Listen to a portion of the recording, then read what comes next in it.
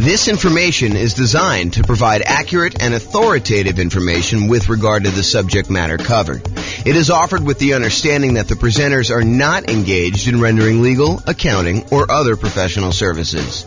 If legal advice or other expert advice is required, the services of a competent professional should be sought. Welcome to the Modesto Real Estate Investing and Real Estate Financial Planning Podcast. Learn all about investing in real estate in Modesto, California, with a combination of real estate financial planning and modeling with numbers specific to Modesto, plus syndicated, more generalized recordings of live and pre-recorded real estate investing classes. Not all of them specific to Modesto. Be sure to stay tuned after the podcast for a message from our sponsors.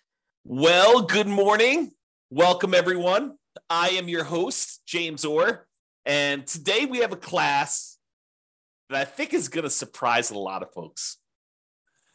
What if I told you, this sounds like such a sleazy, infomercial pitch, but go with me for a minute here. What if I told you I could save you, on average, 4 years off of financial independence, 4 years of working at a job that you don't like, and have you be able to be financially independent 4 years earlier? Or what if I told you it was 7 years on median? And what if I told you, because everyone's all crazy worried and paranoid right now, we've seen interest rates rise over the last, year and a half or so, whatever it's been. They went from all-time lows. How quickly we forget that they're all-time lows, not just, lows, but how quickly we went from all-time lows to not even all-time highs. Just more reasonable ranges for mortgage interest rates, kind of in the middle range of what we would see normally. What if I told you that I could help you avoid having to deal with higher interest rates completely? Well, that is what today's class is all about. The class is called, Is It Better to Nomad, do the Nomad real estate investing strategy, which we'll talk about here, or buy rentals for cash? If you buy rentals for cash, you don't have to deal with mortgage interest rates at all. So today, what we're going to do, if I can get the screen to go, we're going to look at me doing modeling for over 300 U.S. cities. And then I will compare someone who does the Nomad real estate investing strategy versus someone who does not do the Nomad real estate investing strategy and saves up their money and buys rental properties for all cash. They ignore whatever is going on with interest rates. And I know that you're thinking to yourself, James, that would take forever. It takes me long enough to save up for my 5% down payment to buy my next Nomad property. To save up 100%, to save up, whatever it's going to be, $500,000, depending on the market, in order to buy a rental property, all cash, that is going to take forever. There's no way that's going to be faster to getting me to financial independence than doing this Nomad strategy and acquiring, 10 properties for 50% of the down payments, because, 5% times 10 is 50% if I'm doing my math right. So in the same time I could save up for half of a full property, I'm able to buy 10 Nomad properties. There's no way that buying a property free and clear, all cash, saving up that money is going to get me there faster. And won't you be surprised? That's what we're going to see today. It's going to be awesome. So I modeled this in over 300 U.S. cities. And here's what we're going to be comparing. In both scenarios, I've made the assumption, and before I even go into this comparison here, I will tell you that assumptions matter. And if we change one little thing, for example, I'm about to tell you that everybody is buying an owner-occupant property first. So they're all buying a property to move into at 5% down. They're going to live there, and they're going to, depending on whether it's doing the Nomad strategy or they're buying the rentals, they're either going to live there forever or they're going to live there until they buy their next property.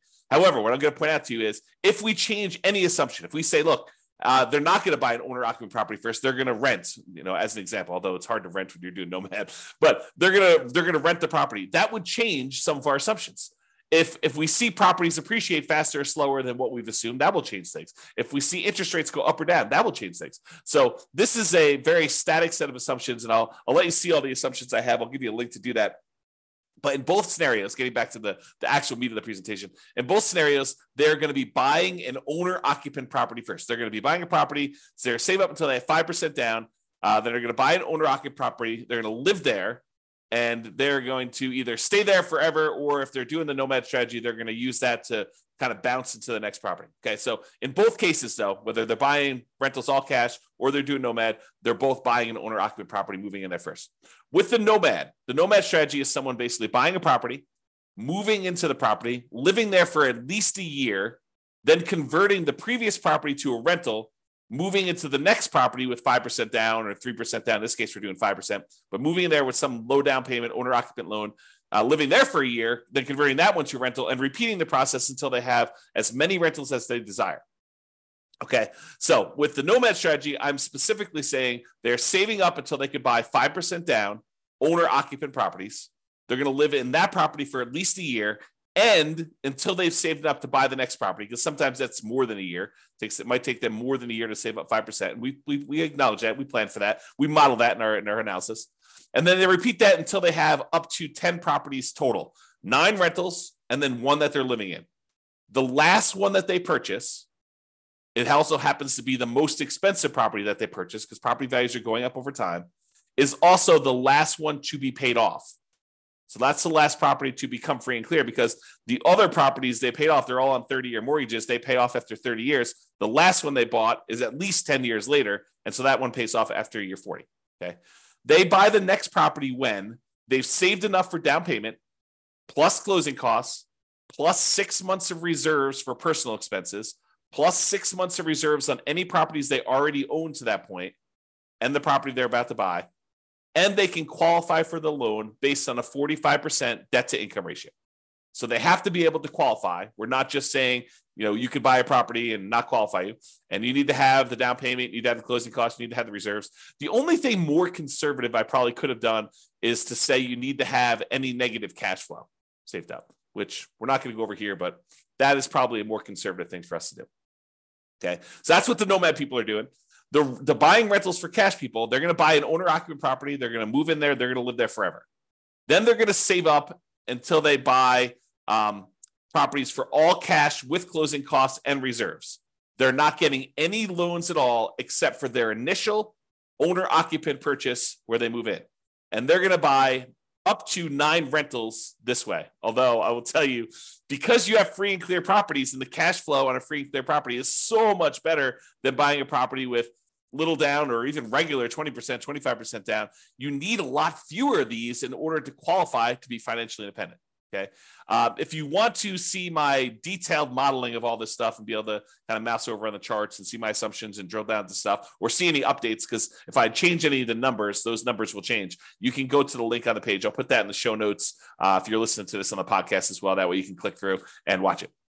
Okay. So one of the things we're going to measure is how long it takes them to be financially independent. The other thing we're going to measure is what their net worth is at year 40. So we're going to arbitrarily pick year 40 and say at year 40, what's their net worth? And also how many months or years it takes for them to be financially independent. And so I should probably define for you what financially independent means to me so that you understand what the math is. So they're financially independent when the income from their investments exceeds their expenses.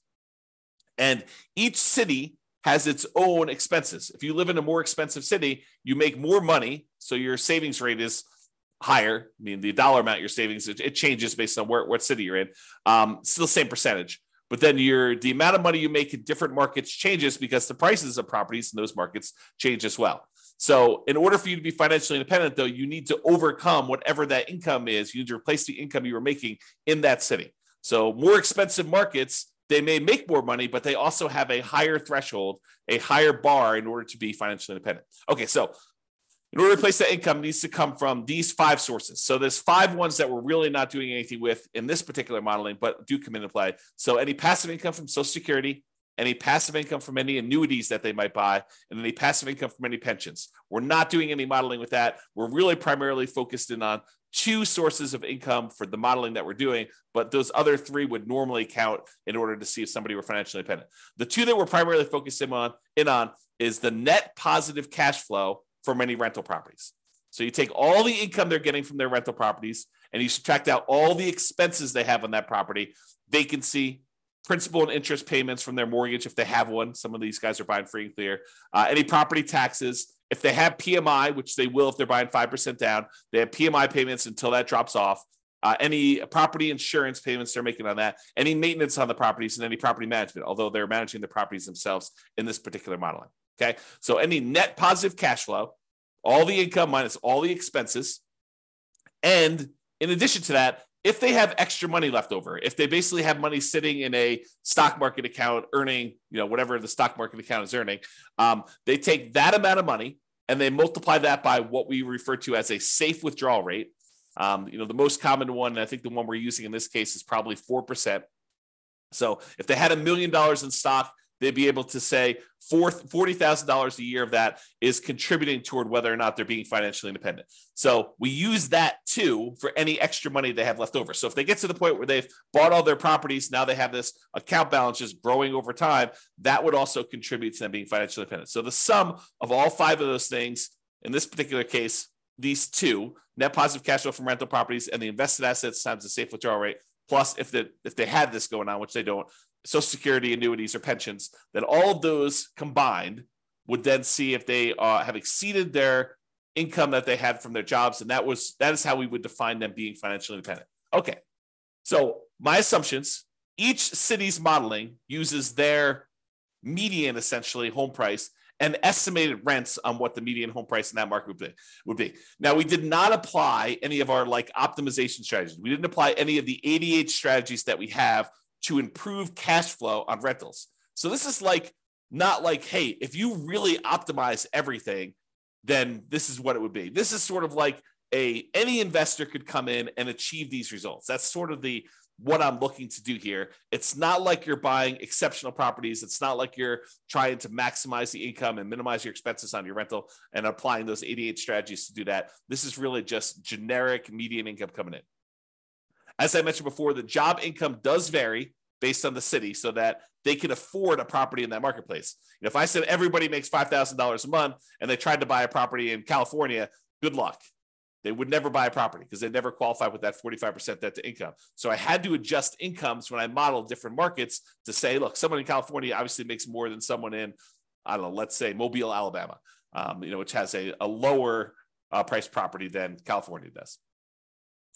So in cities where they have higher income, they need more passive income, more investment income, more rental income to be considered financially independent. So to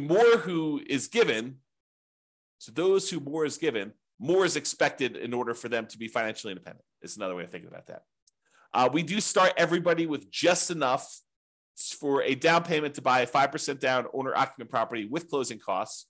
So about 7% of the property prices in that market. I set a threshold at the bottom to be at least 10K, which I'm not even sure anyone hits the minimum. But they are buying an owner-occupant property in both scenarios, whether they're doing Nomad or whether they're buying all cash. Now realize though, with Nomad, they keep moving out of it into their next owner-occupant property. When they're buying properties for cash, they live in that first property forever. And this may actually come into play because if they actually pay off their owner-occupant property, the amount that they need in expenses actually goes down.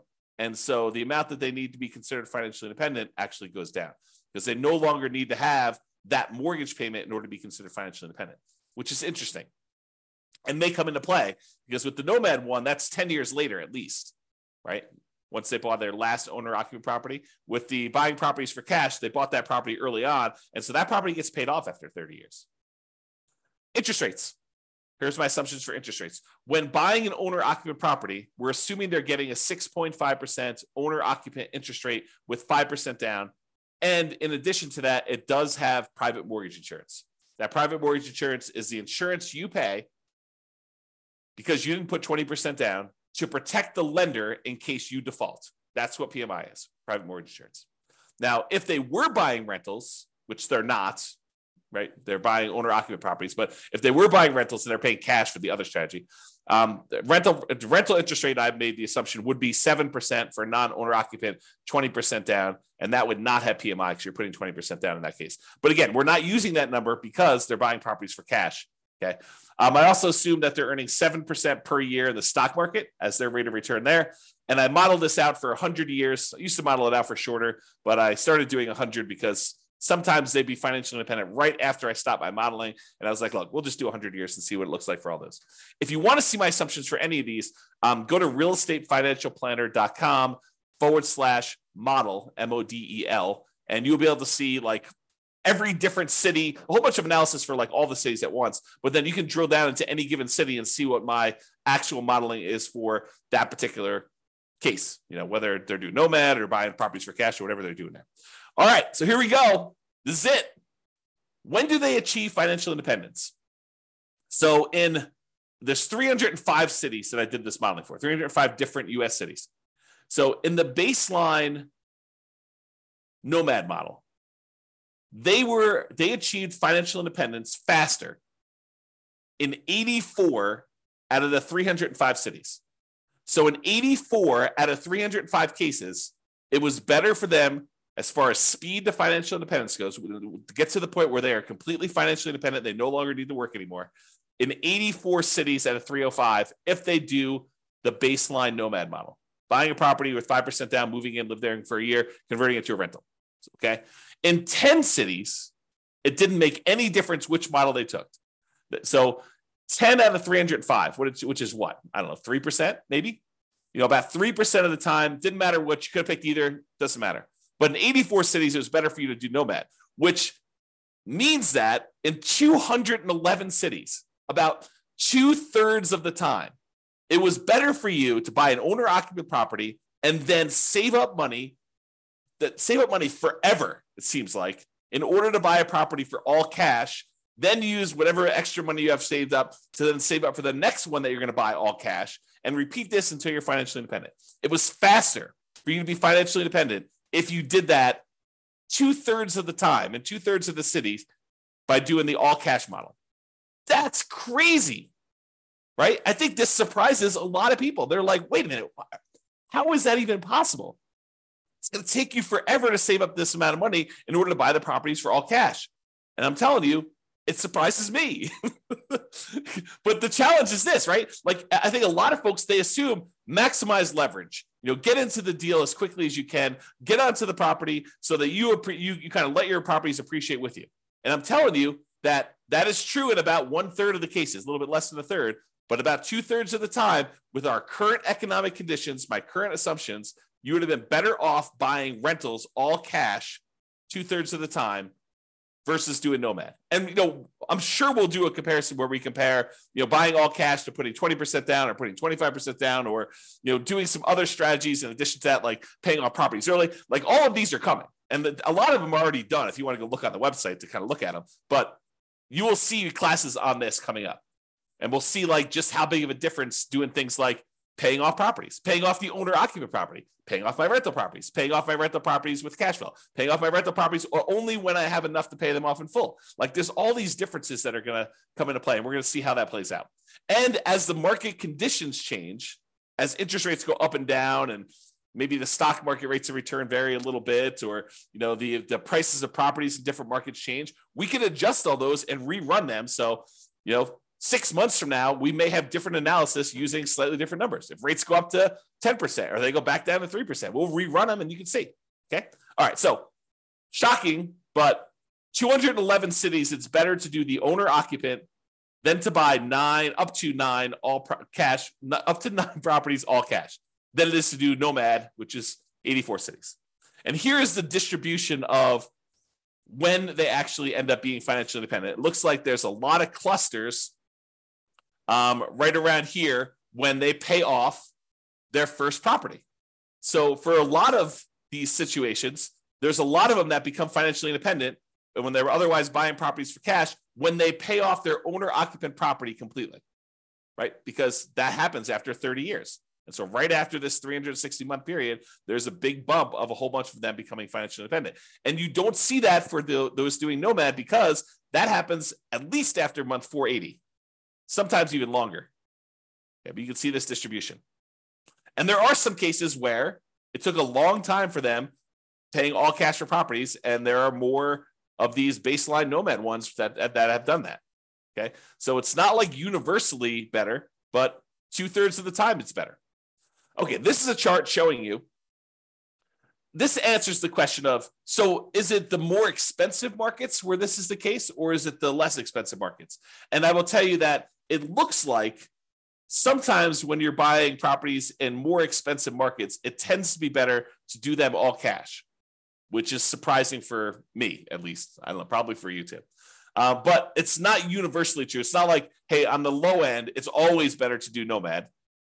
On the low end, sometimes it's better to do Nomad. Sometimes it's better to pay all cash. But for the higher end, it seems like most of the dots, which represents each city, most of the dots show you that it's better. It's green when you do the 9 properties all cash as prices get higher. Now, this is an exception. This one's about $1 million, a little bit less than $1 million property prices in that marketplace. And in that case, it's better to actually have done Nomad. But a lot of times it's better. Like these green dots over here, as properties get more expensive, it shows you that. Okay. The other thing I'll point out is sometimes it's a lot better. Like over here, it's a lot of months better to have done all cash than it is to have done Nomad because you can see the distance from this 0 shows you how much faster it is. And so sometimes it's just a little bit faster when they're really close to 0, either side of the line. And sometimes it's a lot faster. Like this is over 100 months faster, which is like what, 8 years, 9 years, 9 times 12, it's in months. So this is about, 8 or 9 years or so faster. And then these are more than that to go ahead and see. Okay. All right.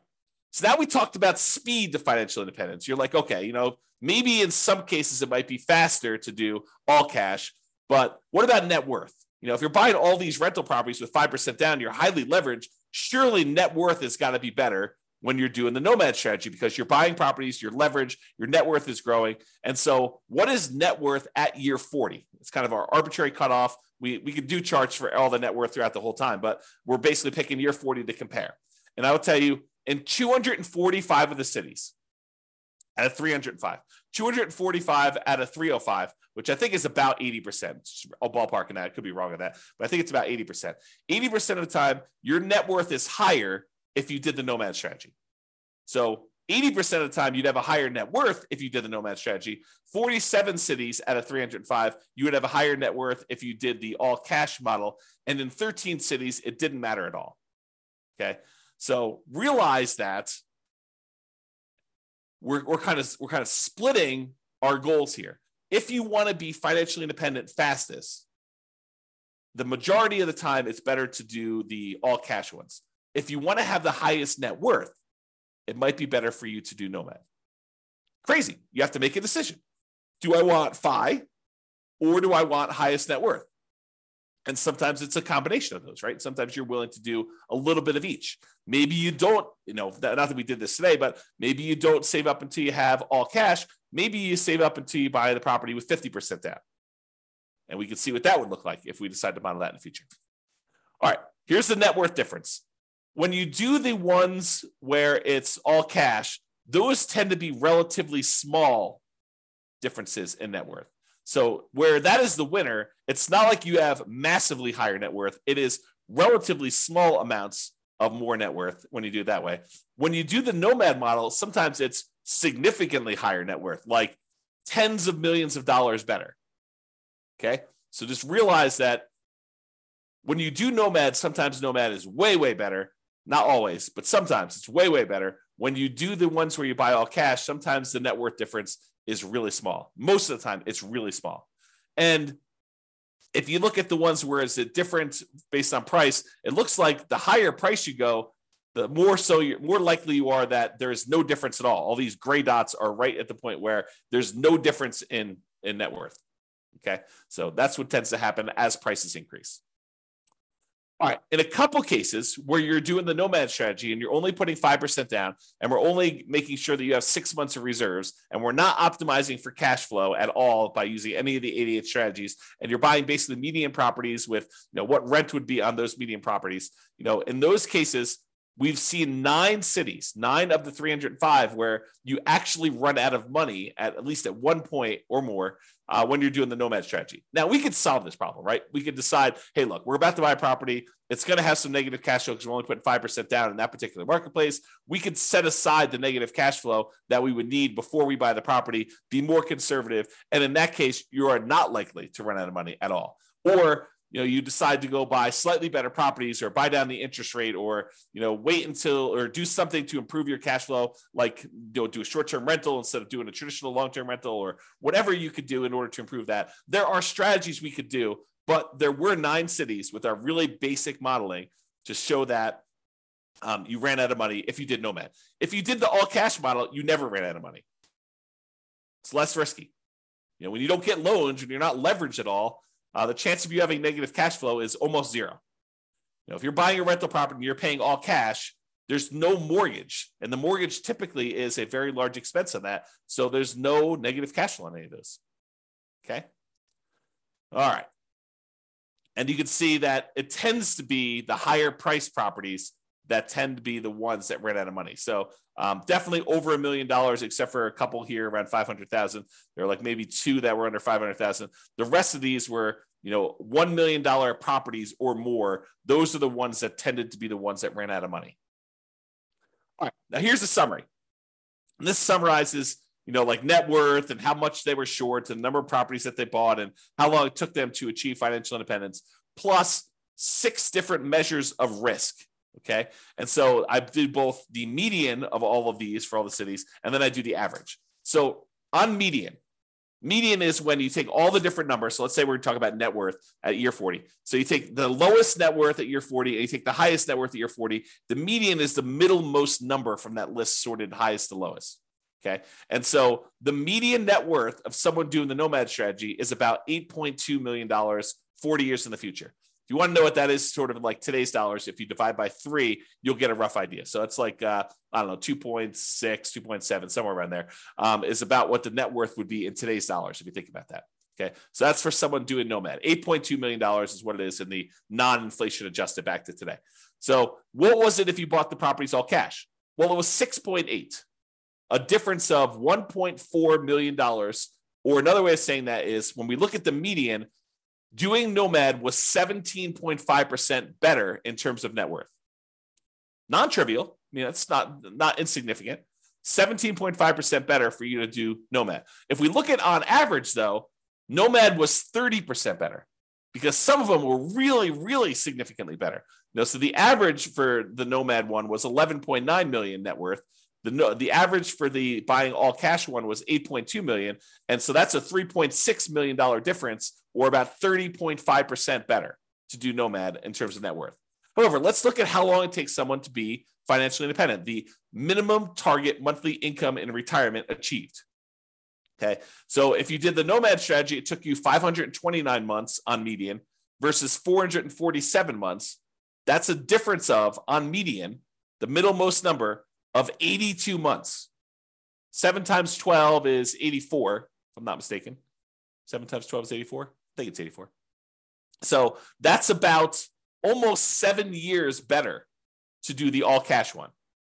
It's about 15%, 15.5% better to have done all cash for achieving financial independence on median. If we look at average, it was 547 months on average, to do Nomad, or 498 months on average to do the all cash ones.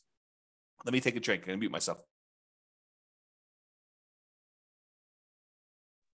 Okay, I'm back.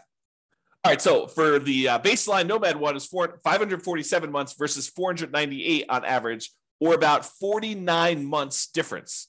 About 4 years on average faster for you to do all cash rentals than it was for you to do Nomad, or about 9% better. Remember at the beginning, I said, what if I could save you 4 years off of your, the time you were working a job you didn't love to become financially independent? Well, that's what I'm showing you. On average, it's 4 years faster for you to do all cash than to do Nomad.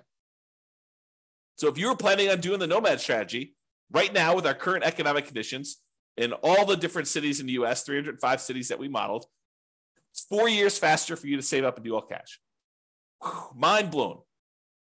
Okay. Now let's look at risk. When we look at the median for risk, in all the ways that we measure risk is usually about like how much can rents go down before you have negative cash flow, or how much can prices go down before you have negative equity, or like what's your debt to income rate, your average debt to income for the whole scenario, or what's your average debt to net worth if you kind of want to measure like how much debt load you're carrying compared to your net worth, or your liquidity to your debt to account balance. Like all of those are different measures of risk, and a lot of them include a measure of risk as measured through debt load, like how much debt you have. And then, of course, the number of months of reserves. But in 5 of the 6 different measures of risk, you would have been better off paying all cash. Well, if you think about it, it makes sense, right? You're not getting loans on these properties, so it's less risky to do those types of strategies.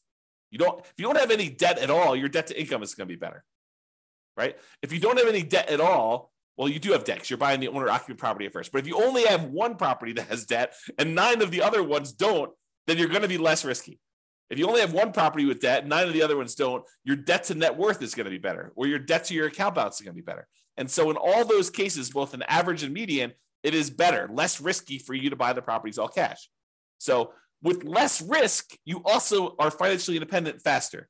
However, when you take on this more risk, you end up with, on average and on median, a higher net worth. Not universally. There's somewhere it's different, but most of the time. Okay? All right. So now, just a reminder, we've been talking about like this median property and the rent on that median property. We could go and apply all these 88 strategies that we have to improve cash flow, to improve these numbers for those with the rentals. Okay? We're basically using median price properties and what rent might be on those in each of the market. You, as an individual, should be able to choose and do better than what I've talked about. And I do model some of those improvements and the impact and some of the other things we're doing where, I'm saying you're getting better rent or buying at a discount, or, you're buying a slightly different price property or whatever. Now, if you are an expert in your local market and you want to help me improve the kind of numbers I'm modeling in your local market, please do reach out via email, and I can update the numbers in our database, rerun all the scenarios, and get updated versions of both the individual cities analysis and also the aggregate analysis we've done on all 305 cities. So, just reach out to me and kind of tell me, hey, look, James, your numbers you're using for whatever market you're in that you're an expert at are slightly off. They're slightly higher. Be nice, by the way, but they're slightly higher than what they should be, or they're slightly lower than what they should be. I'm not looking for like the best case of, well, I did this deal 3 years ago and it was amazing, and so we should use that for the modeling. No, what I want to use is numbers that any real estate investor could go in and achieve. I don't want to set this bar and say, the top 5% of investors in that market who are just like destroying it, they're crushing it, they're doing like most amazing that they possibly can. I don't want to use those numbers because it's unrealistic for others to achieve that. So I want to use the numbers that any real estate investor that goes into that market could use and realistically achieve. But if you want to come help me and do those numbers, great, let's do those. Let's improve the numbers. We'll do the analysis again for all the different models we've done for your city. And then it'll also update automatically and all the aggregate stuff. So if you are, reach out and do that. Now, when you're doing the Nomad strategy, where you're buying a property 5% down, you're moving into the property, you're living there for at least a year, you must be buying properties in that local market. But when we're buying properties all cash, or we're buying properties even with 20% down or 25% down or 15% down, non-owner occupant investment properties, and we're not moving into them, we technically don't need to be buying in those same marketplaces, right? If you live in a really expensive market where the economics of buying rentals are really hard to make work, like you're buying properties where the rent is really low compared to what the price is, and you can't make them cash flow, you don't have to buy in that same market where you live. You could say, why don't I go to another market that has better cash flow economics and buy those properties elsewhere? So if you're doing Nomad, you have to, by definition, do it in your local market, unless you're willing to move markets, and then you're not doing it in that market anyway. But if you're doing it in your local market because you're doing Nomad, you have to be buying properties because you're moving in and living there. If you're doing any other strategy where you're buying investment properties, non-owner occupant properties, all cash, 20% down, 25% down, 15% down, 50% down, 75% down, doesn't really matter. You could buy in better markets and improve your cash flow. So it should be better than what we're even showing. Okay. So I just wanted to point that out as an obvious point, but hopefully it's obvious to you. All right. So in conclusion, in our current market conditions, current price, current interest rates, current rents, in 305 U.S. markets using what I would consider to be less than ideal median price to rent properties. Buying properties all cash tends to outperform the Nomad strategy for speed to financial independence and lowering of risk. However, you tend to have a higher net worth when you do the Nomad strategy. So your standard of living, another way of saying this is your standard of living in retirement will probably be higher when you do the Nomad strategy. The market does matter though. In some markets, it's better to buy all cash, and in others, it's better to Nomad. Generally, getting loans, especially 5% down, high loan to value, tends to be riskier whenever we measure risk with debt. So it's best if you look at your specific market and apply as many of the 88 cash flow improving strategies as practically possible to improve on your own implementation. And you can go to realestateFinancialPlanner.com/model to drill down into your own city and see this.